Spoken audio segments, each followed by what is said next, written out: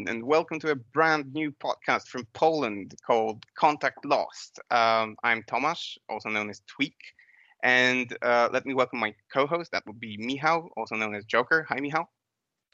Hi, Tomek. Thanks for having me. Right. So this podcast is basically going to be about the Polish Warhammer 40k scene. We will give you updates about the upcoming tournaments. We will talk about lists. We will talk about players or participation in the ETC and stuff like that. So stay tuned because you're in for a crazy ride. And we are going to start with a bang. And by bang, I mean a massive guest.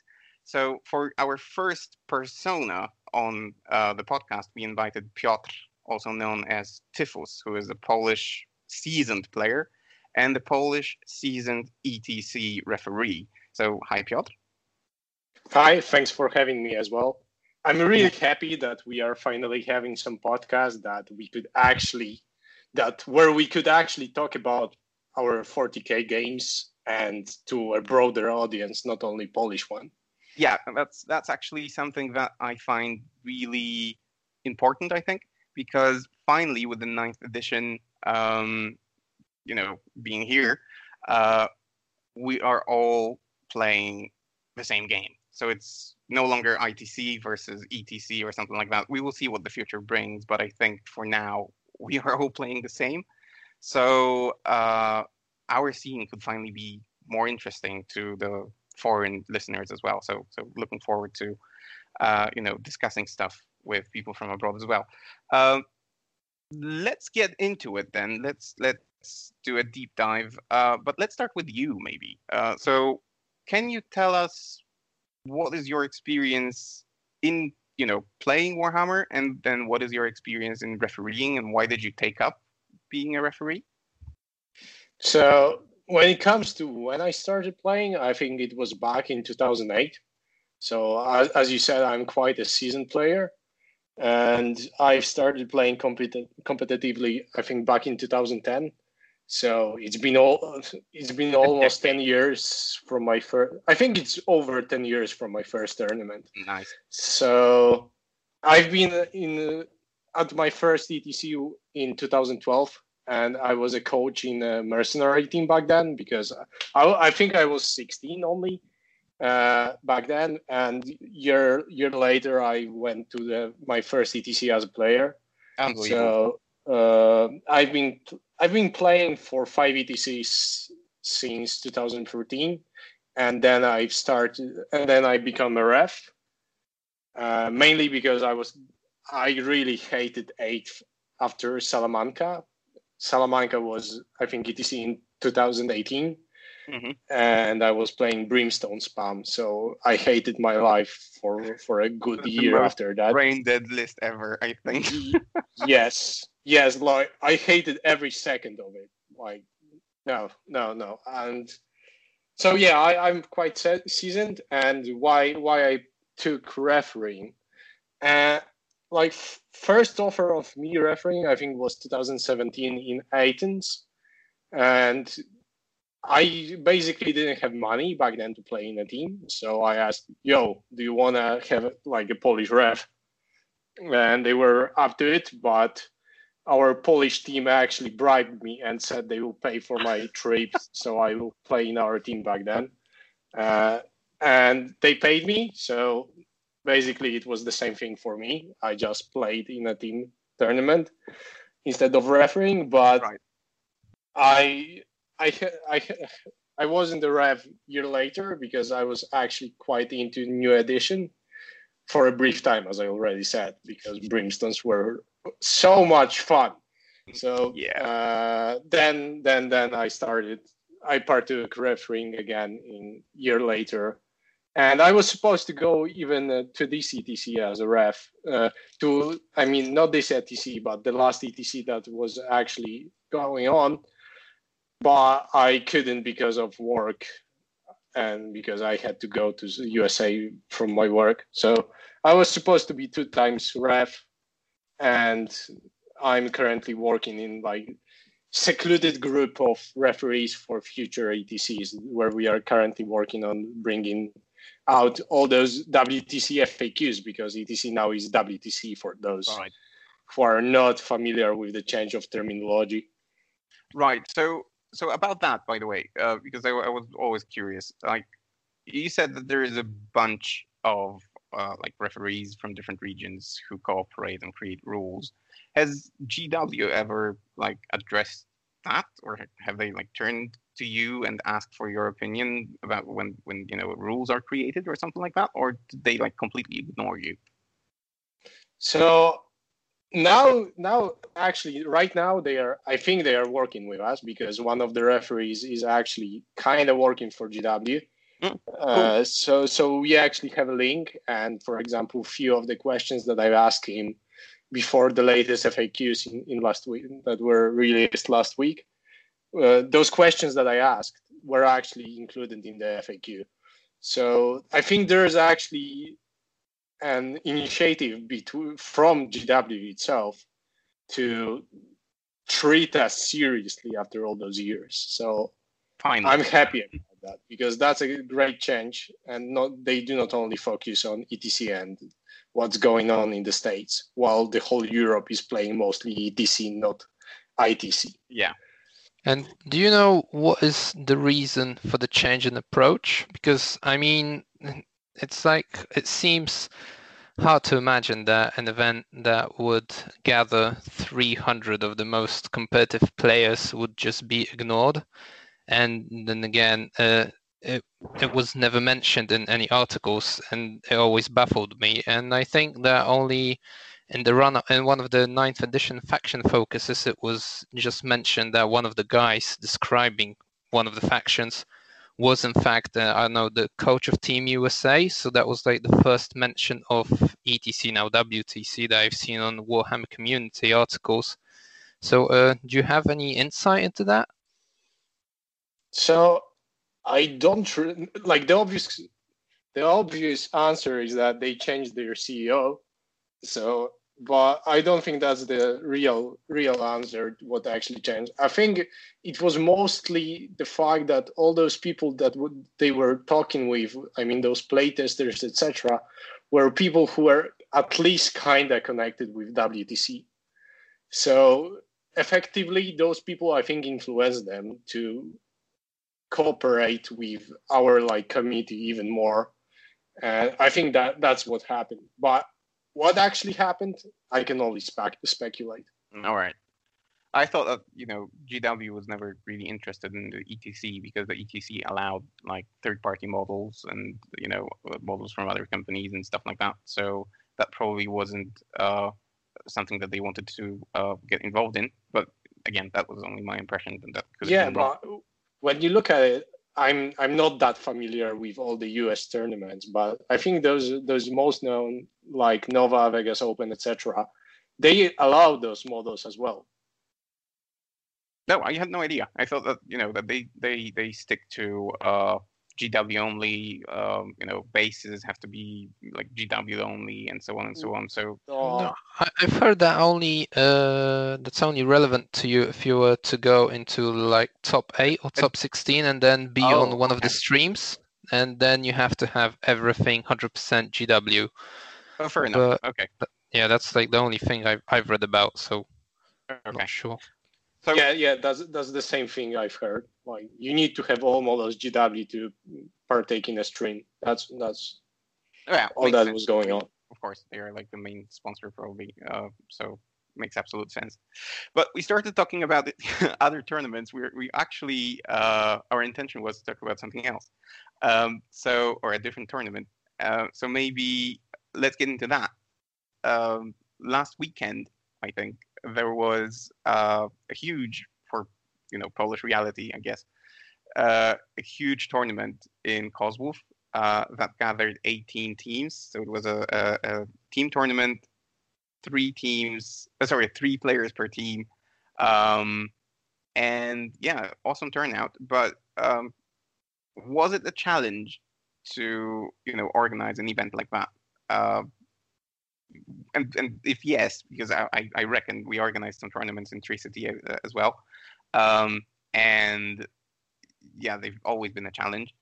So now with COVID restrictions, it must have been even more difficult. So can you tell us something about that?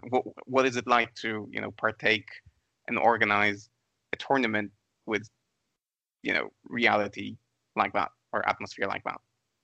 So I cannot say for the I cannot talk from the point of view of organizer himself, but like from referee point of view, there were a few things that we were really strict on. So, for example, everyone had to have face masks on, be it normal face mask, be it those plexiglass face shield. Yeah, face shields. That's a good description. So that was one thing. Other thing, you couldn't eat in the tournament hall, so you had to leave to open air space and eat there. Okay. You could drink through a straw, but you couldn't drink like from an open bottle. So there were a lot of restrictions. So when you, for example, left the venue and came back, you had to disinfect your hands, and we were really strict upon that. So there were some people that got warnings for example, revealing their nose while wearing face masks. Oh, because okay. So yeah, we were strict on that, but that's only like referee point of view. What I can say, what I heard from the organizer himself, is that when it came to organizing stuff, it was more demanding in the sense that when he planned all the costs, etc., it was pre-COVID. Maybe not pre-COVID, but it was like mid-March, early April. So every price went up basically. So he couldn't basically estimate what would be the actual price when it came down to buying stuff just before the tournament. Mm-hmm. Thankfully, people realized that could happen. So he just wrote on the forum that he lost X amount of Polish currency. And if someone could spare him few zloty, then it would be great. And actually, people paid to make sure he won't end up in a loss. And there were like other things that, for example, his local tournament group, people there. I think he lives in a kind of small town, so he had like 10-12 players there. And 1 week before the tournament itself, they organized a tournament. There were like 8 players or something, and it actually turned out that one of the players was actually infected, or how you say about COVID. Yeah, I guess so. infected. All of them had to be quarantined, so no one from his local city could help him. Oh, that's horrible. That's actually yeah. That sounds very bad. So yeah, I was glad that me and some other people, because the tournament was organized in like hotel complex, so some people arrived a day earlier, and we could help out. So we could set up all the terrains or the tables, etc. You know, the standard organizer. Yeah, it's awesome. I think that speaks about a lot about the community. That because usually from what I hear, it happens every time. The same happened again last year when we went to Prague. We met with Matusz, who's the organizer of Prague. We had a couple of beers, and then he said, like, can you come and help? And we helped a bit, and some other people helped a bit, and it's just great when people do that. So yeah, and by the way, the organizer, do I remember well? It's Kershur. Yeah. So shout out to Kershur, awesome job. Keep on doing that. I heard actually that it went so well that he has a booking for the room in like 2 or 3 weeks, and he wants to organize another tournament. Yeah, so there's actually an idea of organizing another tournament in the same spot, but this time singles, not a team tournament. So it went really well. Actually, there were, for example, you had tap beer. Of course, you couldn't drink it you could drink it through the straw in the tournament hall, but actually there was food, there was grill that you could buy, there were drinks. So if you wanted beer, different kinds of beer. So if someone likes IPA, there was IPA, etc. So sounds like hell of an event, to be honest. Yeah, it was great, and actually the location was great as well because it's just by a lake, and you could play paintball there in the afternoon, etc. So, like, the tournament location is great for even the socializing part, even if you're socially distancing. Yeah. Right. So, would you say that the turnout, so 18 teams times 3 people, that's a lot of people. That was a surprise. Did you expect so many people? I guess, after, because for all the people who are listening, maybe, but not really very much into the Polish scene, we have an annual event that is called the Polish Team Championships. And it's like a holiday, not a holiday. It's like a great celebration of Warhammer, basically. And many people come in teams of 5, and they play together, they eat and drink together, and basically it's almost like a party. And this year, because of COVID, this didn't happen. So would you say that people wanted to compensate for that with this very event? Yeah, I would say that even people were really hungry for any kind of tournament. We were in a lockdown for like 5 months, 4 months, 5 months, yeah. Without any tournament going on. And actually, when you were asking about the turnout, 18 teams, actually there were more people asking to play there.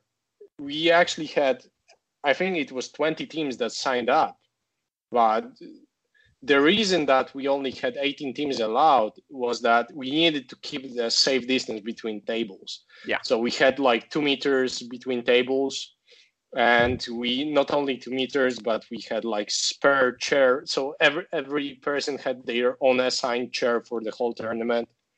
So like, I think there would be more people. Like, another problem with only 18 teams is that the tournament was really in the south of Poland.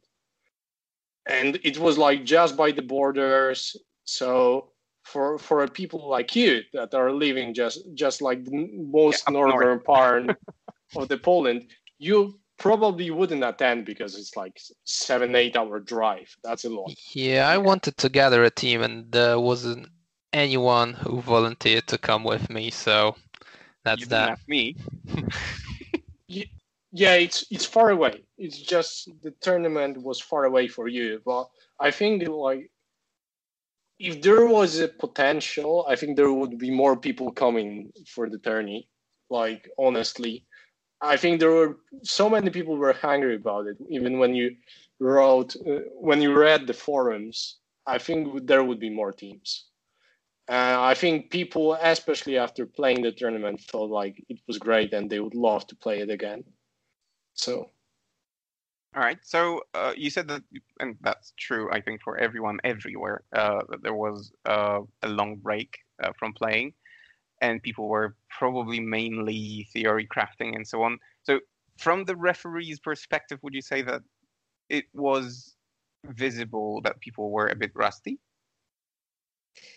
Well, I don't know if you can talk about Rust when it comes to an edition that came out a few weeks back. Yeah, that's true. Yeah, that's not something you should account for, but I don't think so. Like, honestly, I think it was like pretty standard tournament. I think actually we had less rule questions that we had back in 8th. Like, I was pretty surprised because maybe each round, because the tournament was like 5 rounds, each round we maybe got like 3 questions, and I think throughout the whole tournament we only had 1 question that I actually had to discuss with the whole WTC ref crew. Only 1 question that we had to vote on during the whole tournament. So I think that was actually pretty good, and it might be a reason that actually GW did a good job on their FAQs, etc. Finally. So yeah, I mean, looking at the game mechanics, 9th doesn't seem that different from 8th, and like you said, I mean, the rulebook now is written, in my opinion, a lot better than it was in previous editions, and things are much clearer. The FAQs were out fast, even too often from what I've been reading on the forums. I think one of the FAQs came out like 2-3 days before the tournament, and you didn't play it. Is that right? Yeah, that's right. Actually, because usually in Poland, when there's a tournament on a certain weekend, we have the list deadline for a Monday before that weekend. So basically 5 days before. And this time we postponed it because there was one FAQ, I think, on Monday that came out. We postponed it till Tuesday. Then another FAQ came out on Wednesday, I think so. Yeah, and So that yeah, was we didn't something play on with that. But when there were certain questions, I can't recall what questions that were answered there that we actually used as a rulings because certain things were uncertain. So Probably the most right. common sense ones, like can Magnus smite 5 times or something like that. yeah, obviously, like we use it more as a guideline because we didn't want to be too strict on people that actually made rosters having might certain rules that were in FAQ. For example, there was one roster that was using the space Space wolves. Wolves. Yeah. Yeah, with every Object unit. is secured and everything. Yeah, exactly. So there were one person. I think not only one person. I think like 5-6 people brought space wolves, and all of those people, I'm pretty sure they had in mind those rulings. So changing that one after list submission is just bad faith. Yeah, agreed. So I think we already touched upon this a little bit, but would you say that the new rule set, that the new missions, that they somehow affect how people build their lists? Has anything changed in comparison to 8? Are the lists different? Yeah, I mean, of course, at the very beginning, most people are actually trying out what they were working with in 8, and they are patching it up, adding new units, etc., to figure out if there's something good. And that was, I think, mostly the case at this tournament. There were a few lists that were quite new, but I think when I'm looking at the trend throughout like all those Polish national team candidates, when you look at their thought processes, you can actually see that we are moving away from what we could see in back in 8th. Like 8th at some point was really obnoxious and relied on killing opponents. That's one thing that's changing a lot right now in the list, that people are actually realizing that you do not need to kill opponent to win the tournament. And we need to switch that mentality, I think. Like that's the most important part. And I think we are currently in the process of that. But we'll see when the meta game settles within a few weeks what will actually happen. Right. So many people on other podcasts that I listen to, they mention that the game is now more about the game happens within the middle 24 inches of the table. Like you fight for objectives, you need to hold the center of the board.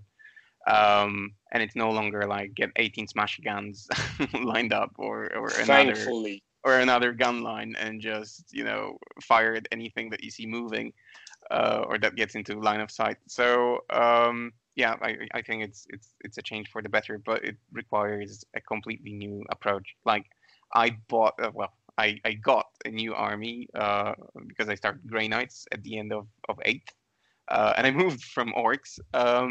And I see that the playstyle of Grey Knights at the end of 8th and now at the beginning of 9th is something completely different.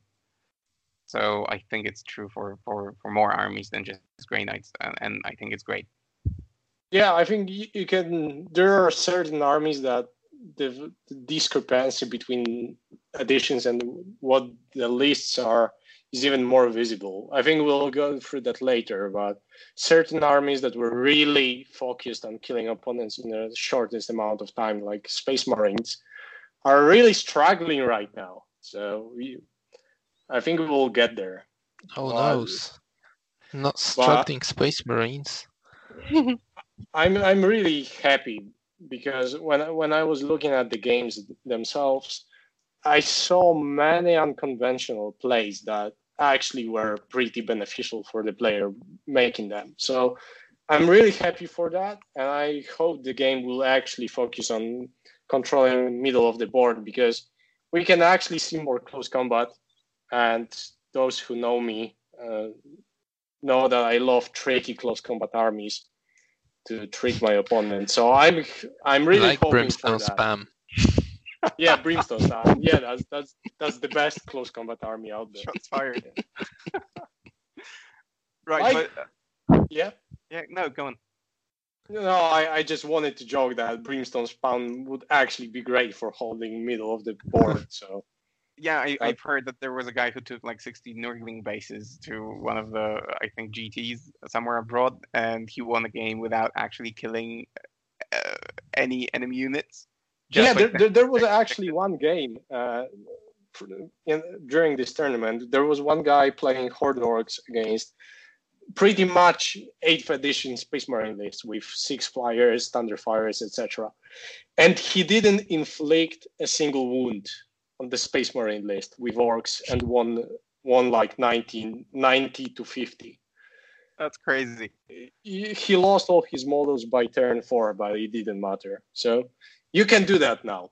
So you need to take that into account when you're building those 6 flyer lists, that they might actually not be that good. For scoring primary and secondary Yeah, objectives. from what I've heard, flyers aren't the best objective holders. So Yeah, so I've heard too. Rumor has it. So we spoke in the past, and I remember that you have this thing for the unconventional, the atypical, and so on. So have you noticed any special, interesting, uncommon lists when you were going through the drive with all the lists sent up by people? Was there anything that really caught your attention? Something that you said, I don't know if this is going to win, but kudos to you for taking that.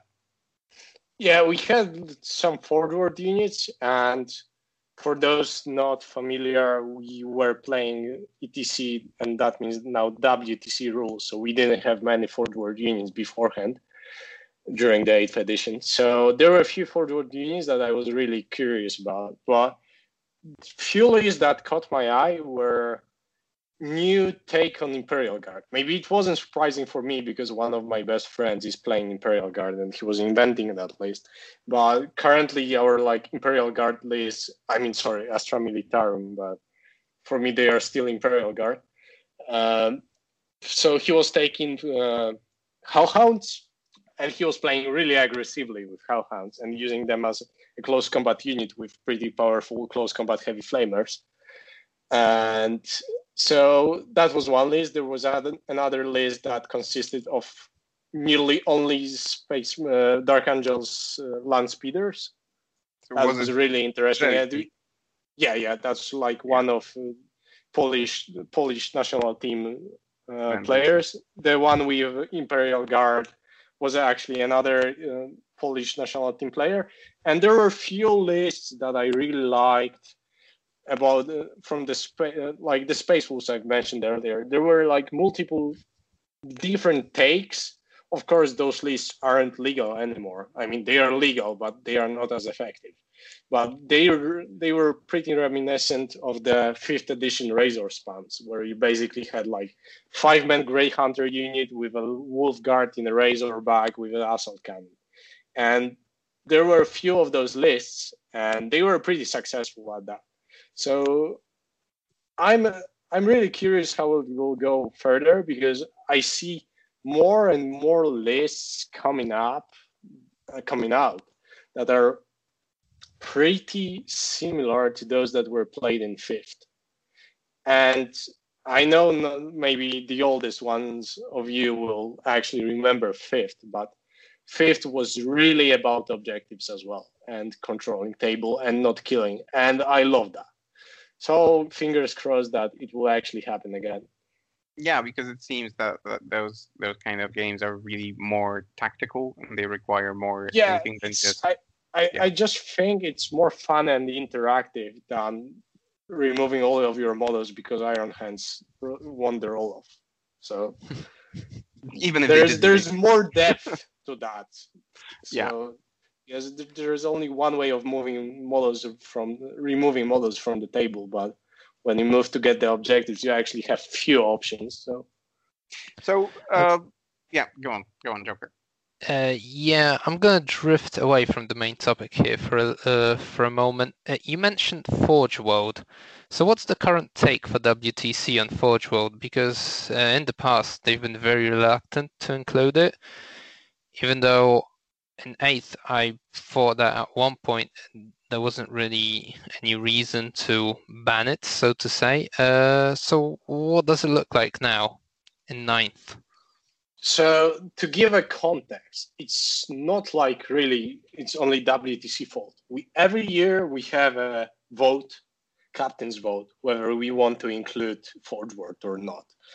And for all those past years, all of the captains actually majority voted against it. So it wasn't anything that was forced upon by the organizers or referees. It was just a will of the community to not include Forge World. And right now, our take is that we should allow Forge World for all the upcoming tournaments till like November, December. And then when people get familiar with it, realize if there's any obnoxious things like those dreadnoughts in the Iron Hand list that were back in 8th. So if something like that comes up and GW won't actually be willing to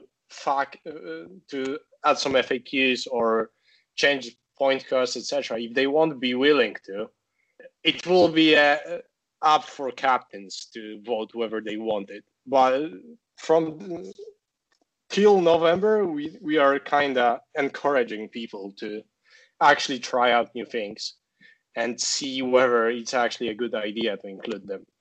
And so far, we do not see anything that's actually that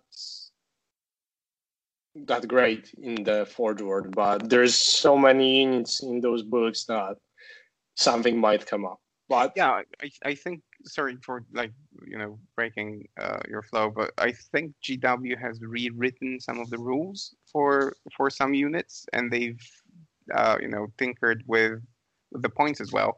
So the things in Forge World now are better priced, and their rules are just not insane. They're actually playable right now. Plus some of the stuff like the Custodes models, for example. I think the army just or the tanks. The army simply needs that to play properly. So I think it would be a shame not to see them on the table. I think they've said that the rules for Forge World are now written by the same people that write the rules for the, let's say, standard codex units. So let's see if that changes anything. Yeah, fingers crossed. So moving on, because we have to be conscious of time as well. Maybe tell us something about the lists that won. I mean, is there anything special about them? I think you've mentioned one. I think the one with the Hellhounds, perhaps. But the Orcs from the same team as well also came up already. And the Orcs. So these came up. So, but could we like analyze that? Because I think no Marines, only other stuff. Yeah. Was it the case of the armies and their composition, or was it the case of the players just knowing their armies well? What was their recipe for success? I think there's always the thing about the names, because first and second team were pretty clear cut. I mean, when you've looked at the rosters before the tournament, you knew that only question between those teams would be who would finish first and who would finish second. So those were the names that we were pretty sure would finish first or second.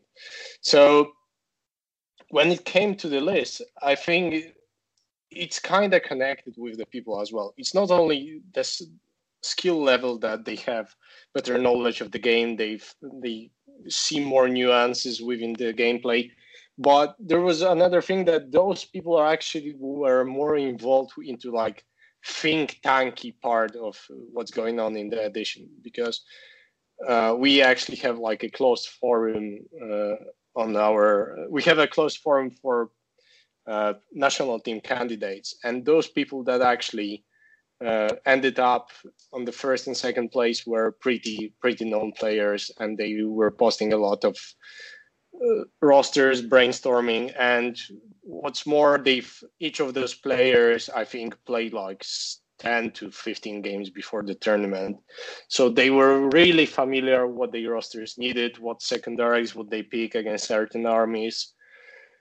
And when it comes to the rosters themselves, it's like first team had those Hellhounds that I mentioned earlier with some Blood Angels. So there's no surprise. Again, Imperial Guard with Blood Angels is a top tier army who would have fought. And another list was those Horde Orcs with basically 210 boys, because you always have the daggering tide stratagem to put another 30 boys on the table. And third player had like typical Polish take on Chaos Space Marines with Possessed, Obliterators, but this time, because of the difference in the addition, he actually removed some of the killing stuff in his roster, like Havocs, etc., to include more units that could actually fight for tables, such as Defilers, which were a big surprise for me because I haven't seen those models since I was playing for fun with my friends back in 2008. Or Berserkers, which as some of you might already know, I was a big advocate of Berserkers for years now because they are fun. But yeah, some units that you wouldn't normally take in our tournament setting were actually present in those rosters. And second team got, correct me if I'm wrong, there was one Death Guard list focused on just surviving. Yep. With like spawns, with Feel No Pain, etc. Another list was Sisters of Battle, which was pretty much copy paste from the 8th edition list, which probably will need some tweaking and changes, but it had like 3 times Repentia, 3 times Exorcist, usual stuff. And third roster was something new, which was like maybe not new for everyone, but it was Skark, which is like one of the best Polish players. He got once 120 points on WTC, so I think he's pretty good. And he brought an Admech army that was so obnoxious when it came to shooting.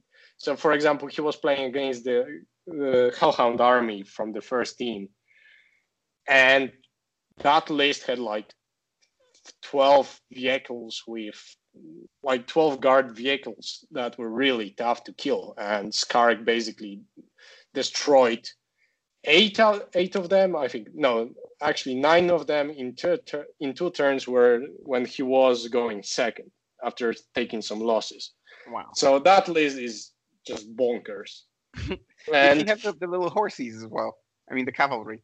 No. He just had what models he had from the end of the 8th. So his list, I don't think there was actually any of those new Batman units or something like that. He will actually include them now. The planes, I think, didn't he? Yeah. He had those 3 planes and those 3 indirect shooting Belarus or something like that, guys.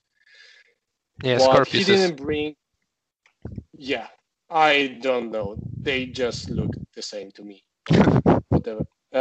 So, yeah, he's actually thinking about bringing those new units like the cavalry for his roster because he was struggling with objectives when he was playing a typical bunker army.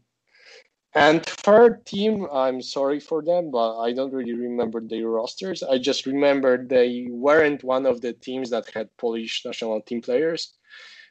Even though there were 4 of those in the whole tournament.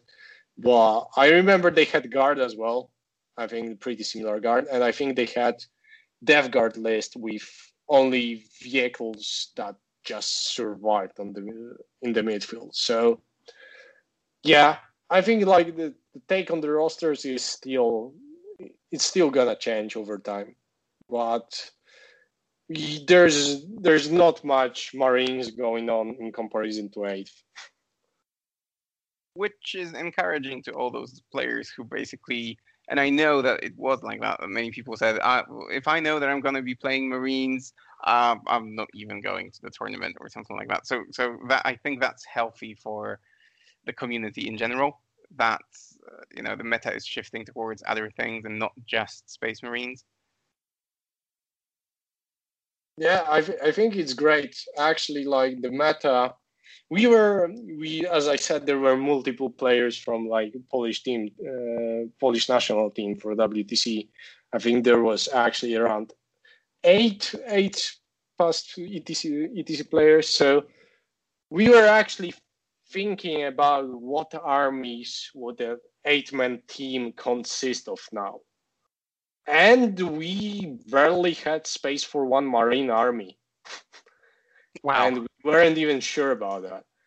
So, like, Xenos right now are really strong. Maybe not all of them. There are, of course, some armies that got struck by the new point changes more than the others, like Tyranids or Genestealer cults. No, Dark Eldar are actually pretty strong. They are really strong. I mean, Grotesques are still one of the best midfield units in the game, so you cannot deny. Yeah, sorry. Yeah. Go on. Okay, so I heard that people are experimenting with flocks now. And apparently it looks like the beginning of the 8th edition where people were doing exactly the same. So like take a lot of cheap, fairly survivable units and try to survive in the midboard. Is that, or in the midfield? Is that actually something that is happening? Yeah, maybe not everyone. I'm the one advocating for flocks on our forums. But yeah, maybe the lists of Dark Eldar are mainly Covens. And of course, Prophets of Flesh Covens, because that 4+ Invul is the best. So none of those custom ones. So yeah, I think the lists are more centered about surviving, which Dark Eldar are actually one of the best armies to do so with. For other ones that come to mind are some Nurgle units from Death Guard or Demons, but they are worse at killing things in close combat than those Coven units. So yeah, I wouldn't say Dark Eldars are weak. I would say they are actually one of the better armies right now, but you need to include Incarn. Okay. That's my small, you need to have Incarn in any of the Eldar armies right now with how the games are going on. So out of sheer curiosity, I can't recall. So yeah, shoot me, but I can't recall if anyone had brought Custodes to that tournament. But would you say that Custodes now have a place, for example, I don't know, as one of the top 8 armies? They seem, durable, survivable. I think they have 4 stratagems to increase survivability right now. 2-up armor, 4-up invuln, high toughness, many wounds. Yeah, ignoring AP -1 on some units. Yeah. OPSEC on almost all of them. Yeah. I think they might have a place. It's just most of the Custodes players in Poland actually weren't playing for a while right now. And those that actually were playing had mostly those models that they had beforehand. So mostly those bike guys. Yeah. And those aren't actually what you need. I think currently those Custodes on foot might be actually a good unit, and army consisting of mainly foot Custodes might actually be good, which is mind-blowing to think about. Yeah. But yeah, I think they might have a spot, and I'm really happy about that. I think that shows how great of a changing the scoring points can be.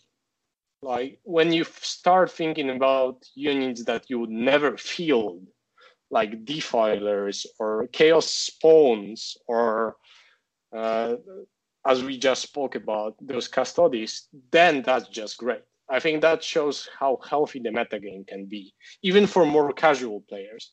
It doesn't matter that you didn't take a full full-on competitive army. You can still play and actually bring some points from the game, even if you were at disadvantage from the very beginning. You can still play with your favorite units. And that's great. I think that's actually the best thing that happened in this edition. Yeah, it really seems that someone thought this through this time. So I can't wait for the next tournament that is going to happen locally, just to get my models on the table, because this edition does that to you. You just want to play more. Yeah, there's definitely that feel-good factor from being able to take some points away against anyone, really. You did mention that you've discussed a potential 8 armies for the team tournament. So what armies make the cut right now, in your opinion? If that's not a secret. No, of course it's not. There's so much will change. So one army that I'm hella biased about is Harlequins. I think people are sleeping on them. So that's one army is Harlequins. Second army is Dark Eldar. Maybe some combination with Eldar. We will see. So twice Eldar. Orcs. Admech. So that's 4. Chaos Space Marines. That's 5. And then you have Imperial Guard. That's 6.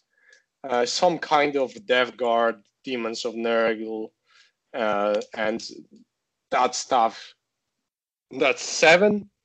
And 8th army, that's the point where we are thinking that there's actually a reason to include a Space Marine list. For example, what we were thinking about, like spam of Intercessors and Impulsors, or other power armor lists, like more Horde power armor lists, like Horde Sisters of Battle, which might sound ridiculous, but when you have 150 models that ignore AP-2, have invulnerable, and can actually hit quite hard in close combat, that might actually be a thing. So we are thinking about them. Of course, it's still too early to have any conclusions, but that's our first look at what's going on. So have you thought about that list that Alex Harrison, I think, took to one of the GTs in the UK? So Salamanders. Apparently, Salamanders are really good now with all the stuff that the 9th edition allows you to do. So I don't know if you're familiar with the list, but basically, some eliminators, all Hellblasters, Eradicators, I think. Eradicators, Hellblasters. I think because you can now bring in pretty much any unit that you want from reserve or from any side of the board at some point.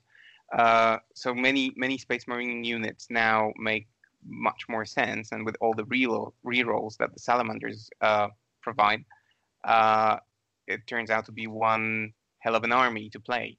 So have you given that any thought, for example? So you weren't looking at Alex Harrison's list. It's like when it comes to beginning of any edition, we usually don't look into other communities for ideas. Mm-hmm. It's more what we actually learned throughout the years when we usually got top 1 or top 2 at ETCs after new edition started. So we knew that we have pretty good think tank.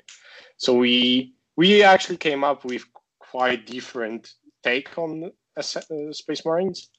We actually do not think that regular Salamanders are the choice. We think that you should go with the successor chapters. And we were focusing more on the Graph guys, Eradicators as well. But yeah, we actually thought that Salamanders will actually be the new Iron Hands when it comes to Space Marines rosters and which chapter will be most prominent on the tabletop. Right. Plus, also, I think the nature of a team tournament is just different, and the lists that you need to bring also are different. So probably something that works in singles not necessarily has to work in a team tournament. Yeah, that's actually a great point, because most of the things that I was talking about are my thoughts on purely team tournament compositions. And I've been thinking mainly about team tournaments since I started playing at WTC. So those rosters are quite different than those that you would take for a singles. Yeah. Okay. I have one more question that really I think is a hot topic right now with the introduction of the new rules, and that's I've seen the videos from the tournament, and I've seen that the tables actually differed significantly among themselves. So there were tables that were like plain open spaces with low build or like terrain count, and then there were tables with shitloads of terrain, high ruins, and all that. Was there like any reasoning behind it? Yeah, as I said, it was a team tournament. So what we wanted to do is that to make sure that you could actually make a list that had in mind playing on a certain table. That's another point about why team tournament rosters differ from those at singles. Because at singles, you cannot guarantee playing on a certain density of the terrains when it comes to the table. But other than that, we were actually pretty much just trying out how different approaches on the tables would work out. So what we wanted to see is what should be our goal for future when it comes down to single tournaments, etc. What was actually the healthiest kind of table when game. So yeah, it's just a team tournament. So there's always some diversity between those tables to make sure that you can actually play with your really like grotesque army hiding in ruins and you build a whole army just based on that idea. So right, that's what I wanted to hear, I guess. So the list building is actually affected by the potential tables that you can play on.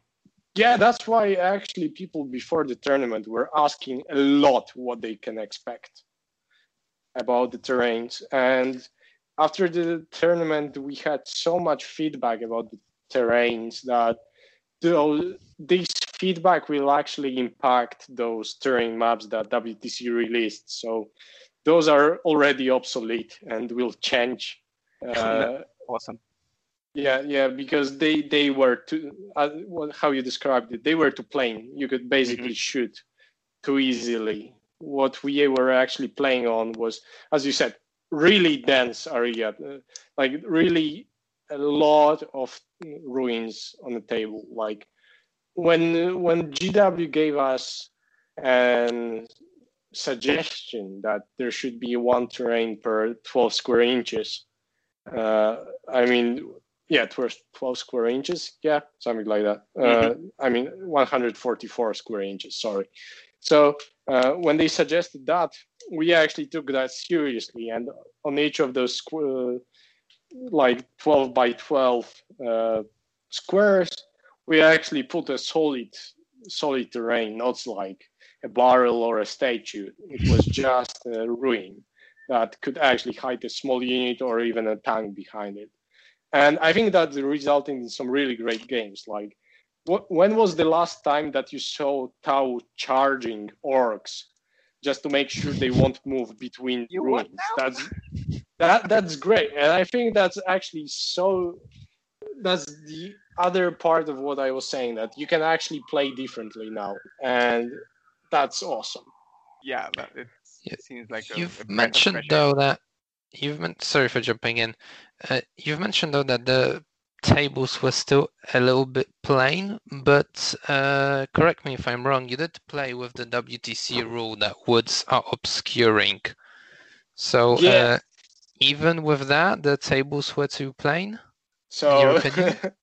I mean, the answer is really simple for that one. We didn't have any forests. Okay, that's saying a lot. It simplifies the question. We actually didn't have any in our terrain. We had way too many ruins, but we didn't have forests. Okay, fair enough. But still, if I may dig into that, is that suggestion in the WTC FAQ or terrain clarification really necessary so early in the new edition? I think the main idea was that forests can be an easy terrain to provide blocking line of sight, and a terrain that's easy to make relatively from like competitive point of view. Yeah, obviously. So it was mostly like a way to see how it will affect. As I said, we are still in a research and development stage. So we are looking at different solutions. But I think if you use more and more smaller ruins, not those giant ones that we had like 9 by 9 inches, but more like 4 by 4 inches, then the game is actually great. Like when you can hide one unit in each of the terrains, the game is actually great. And you do not need like giant ruins, or you might actually not need any forests. That's my point of view from what I've seen. All right. Before we started recording this podcast, we touched a little bit on, I think, a topic that will be of interest to many people, including GW, actually. So I said, because I observed that on our forums, that some guys have put up an Excel spreadsheet with like an analysis of who went first when, and whether it had any meaning or whether it translated into a win or a loss. Have you seen that spreadsheet, and what do you think about the results? So yeah, like it was actually an idea before the tournament. I was speaking with the whole WTC ref crew, and we had some like preliminary information from all those friendly games between those national teams, or maybe not teams, but players from those teams. And we actually had information that going first was really crucial when it came to certain pairings. So we wanted to check that out and see whether that was really an issue. And the spreadsheet itself shown that amongst those, I mean, I will sound condescending, but amongst those lower tier players, not those like national team level players, actually going first or second wasn't that impactful when it came to the scores. But what we saw between those top players, that actually going first was really crucial in most of the pairings. So to give you an idea, we had because we still wanted to use the 20-0 system that we are using back in 8th, or like back in all the previous editions.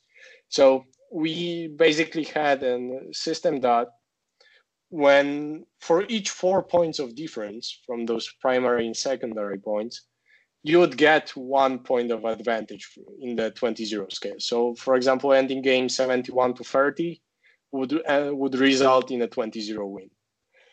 And what we actually saw is that sometimes going first would actually mean that you would score primary objectives for 1 turn more, and that would mean 15 points more. So it's already almost 4 points in a 20-0 scale. And there's also a secondary objective that you are probably doing because you went first. So, for example, you could be making the psychic ritual that you start on the turn 1, and it's easier for you because you are already on the midfield. So what we found out is that amongst the top tier players, it actually resulted in around 6 points in a 20-0 scale for the player who went first. And that's a lot. And I don't like that. So we are actually looking at that, and we are looking for some more data from other tournaments and from other sources to check whether what we saw was just some outlier results and outlier statistics. But we as a WTC ref team, we are looking into that because we are aware that it might be a problem, And even though from what I've heard, people from ITC weren't, so they were talking that it's not that impactful. We are actually seeing that right now it's really impactful for the result of the game. And when it comes to a team tournament, when you add up that, for example, you are not going first on 7 out of 8 tables, it might actually mean that you just lost a one team match because you just lost 7 out of 8 roll-offs. So we are actually looking into that to see the scale of the problem.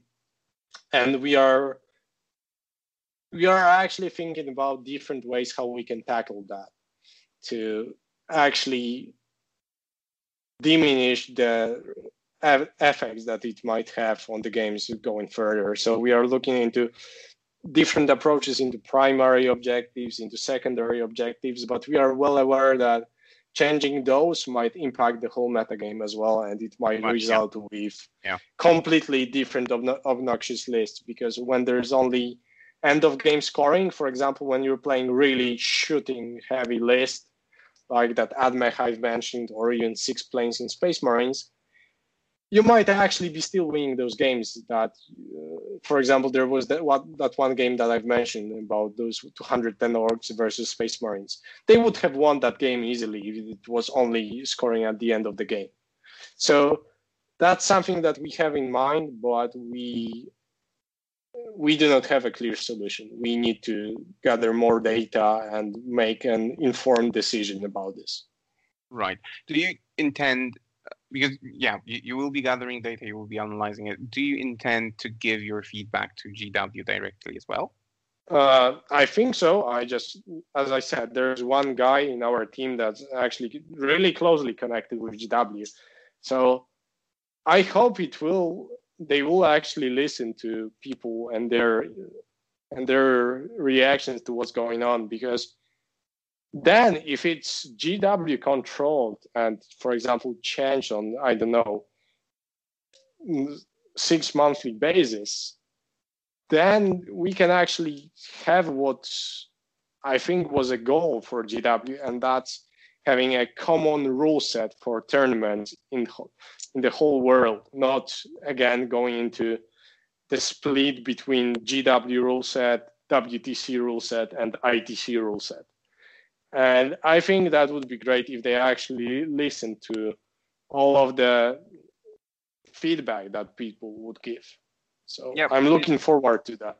Yeah, it seems that they're listening now more than ever. So with the frequency of like erratas and FAQs that they release, and FAQs to FAQs, even with them being on social media and so on, I think this is a great place to be and a great time to be playing Warhammer 40k in general. I just hope they will look more closely into what's WTC saying, because I think they were really centered about ITC back in 8th. And I just hope we'll have more impact going forward into their decision making. All right.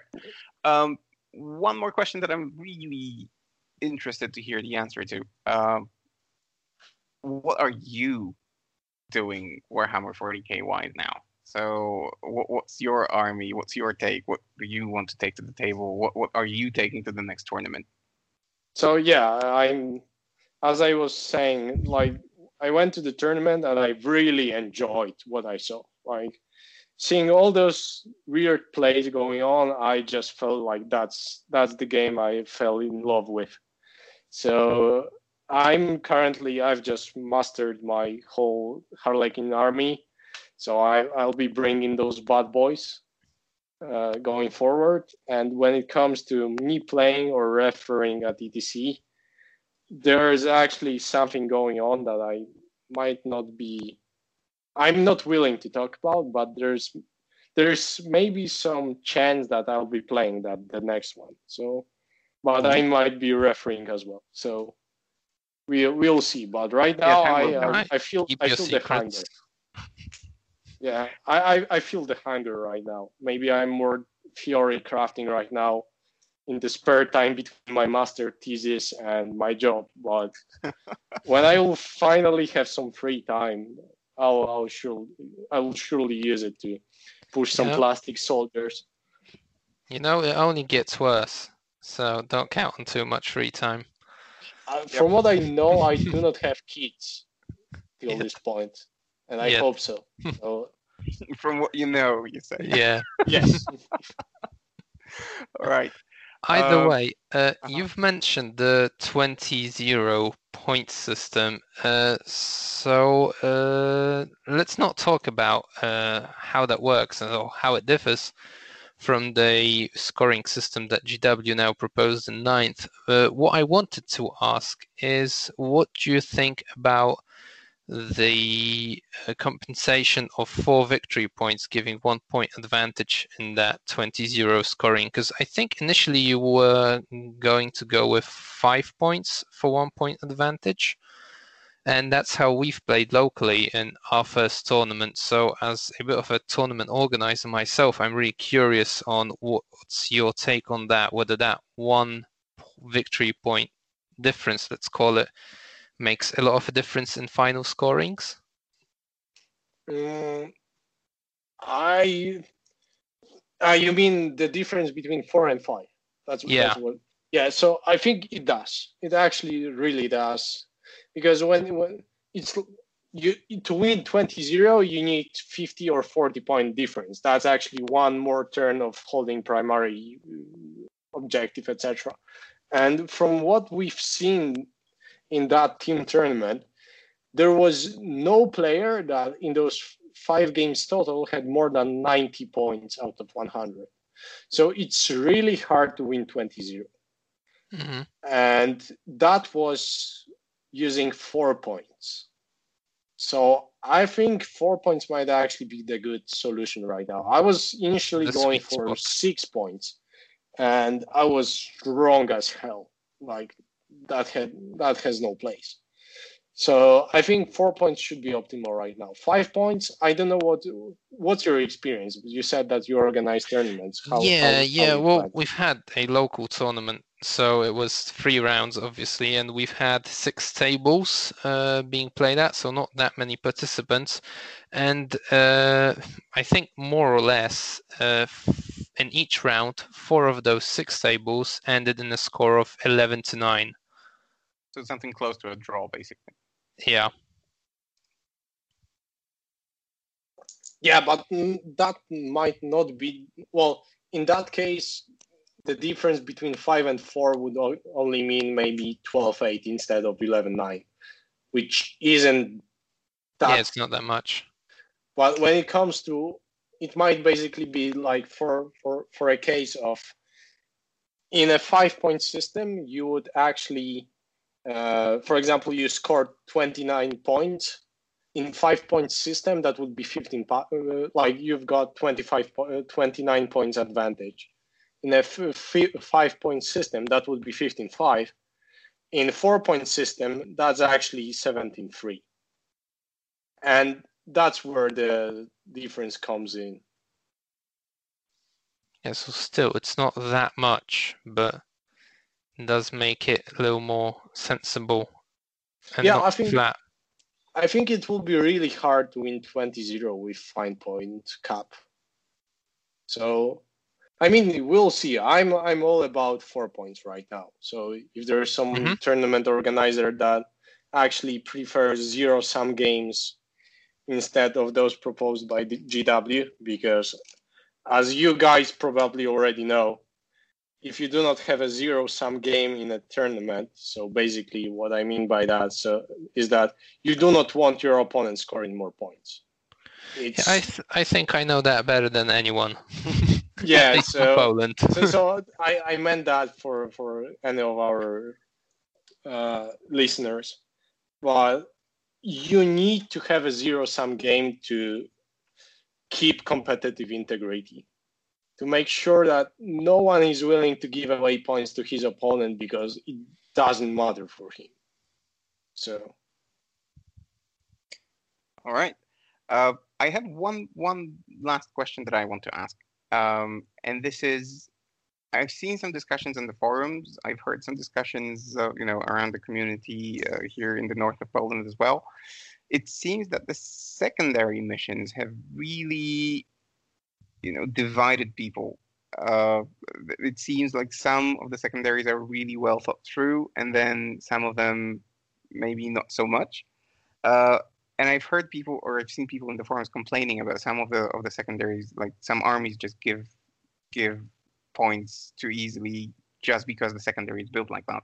So, have you observed that as well? And do you agree with some of those opinions, or not very much? So I think it all, like, the truth lies somewhere between, because certain missions, for example, like the ones that come up to mind, like the kill Titanic units or kill Psychers, are really like they are really rewarding for the player playing against those one-dimensional lists. But so let's take a closer look at the Titanic one. For example, you would think that playing knights is just wrong idea because of the lists, because of the secondary objective. But like when you look at the greater picture, you can actually see that knights do not make sense in all of the current settings. So that might be one thing. And another thing, when it comes to the kill Psyker ones. Yeah, the Pour the Witch one. Yeah. I don't know the names. I know what they do. So that one, there's actually one huge caveat, is that you need to not have a Psyker to do that. And when it comes to for example, Grey Knight army, they have their own secondary mission with the interrogation one, where they can interrogate character 5 times to get those 15 points. So you actually get the benefit for having Psychers, and only in those certain scenarios where you're playing against army that doesn't have those Psychers, they have advantage. But they get that advantage because they do not have another advantage. So I think those two missions are the ones that had the most discussion about. But I think the bigger problem for me with all those secondary objectives, etc., is that there are certain ones that are nearly always taken depending on the certain matchup or pairing. So, for example, putting up those flags or holding all of those quarters of the battlefield. So there are missions that are just must-haves, and I don't like that. I think that should change to make it more diverse when it comes to gameplay.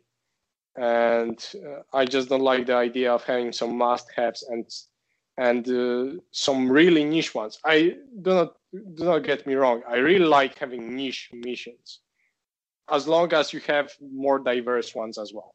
So is the WTC looking into creating some alternatives to the secondary? Yes, but we actually have few in mind right now. But we are also we are waiting for new releases from GW, because what they said is that certain armies will get their own missions in their codexes or something. Yeah. So we are looking forward to that, to see how it will look like. We want to play the game the way they wanted us to play for as long as possible, but at the same time take some precautionary actions to make sure that if it's not really that great for some reason, we actually have a certain proposal of a solution to use.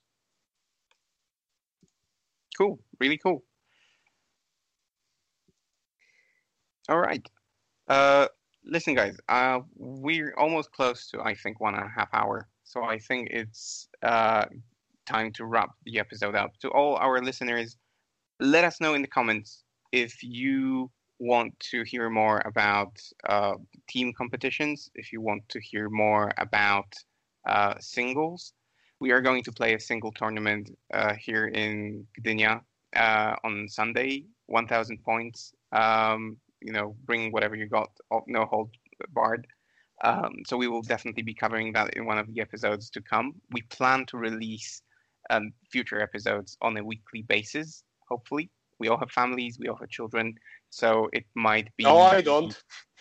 Well, yeah, okay. You're not gonna be in the episode, so. Yes. God damn it. Some of us have children and other obligations, so we will try on a weekly basis. So stick with us because we really hope to be informative. I hope you liked this one. Thank you, Piotr, for an awesome coverage of the tournament and the banter about the meta. That's always welcome. You've been an awesome guest. So as I said at the very beginning, thank you for having me.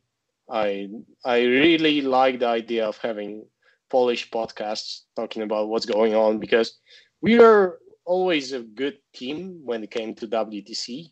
No bragging. People never actually knew anything of what's going on in our tournaments. We are always like a secluded community that wasn't really going out to other teams to show off what we've got. So I'm looking forward to more episodes.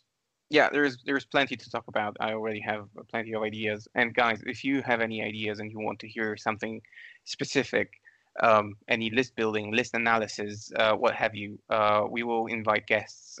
We will talk about those things. So let us know in the comments. Joker, any final thoughts? No, I think you've said it all. So yeah, thanks from myself to Piotr as well for the expert insight, and perhaps we'll invite him again. We'll think about it.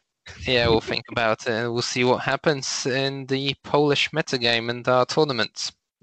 Yep. Thanks, everyone. Until next time. Bye-bye.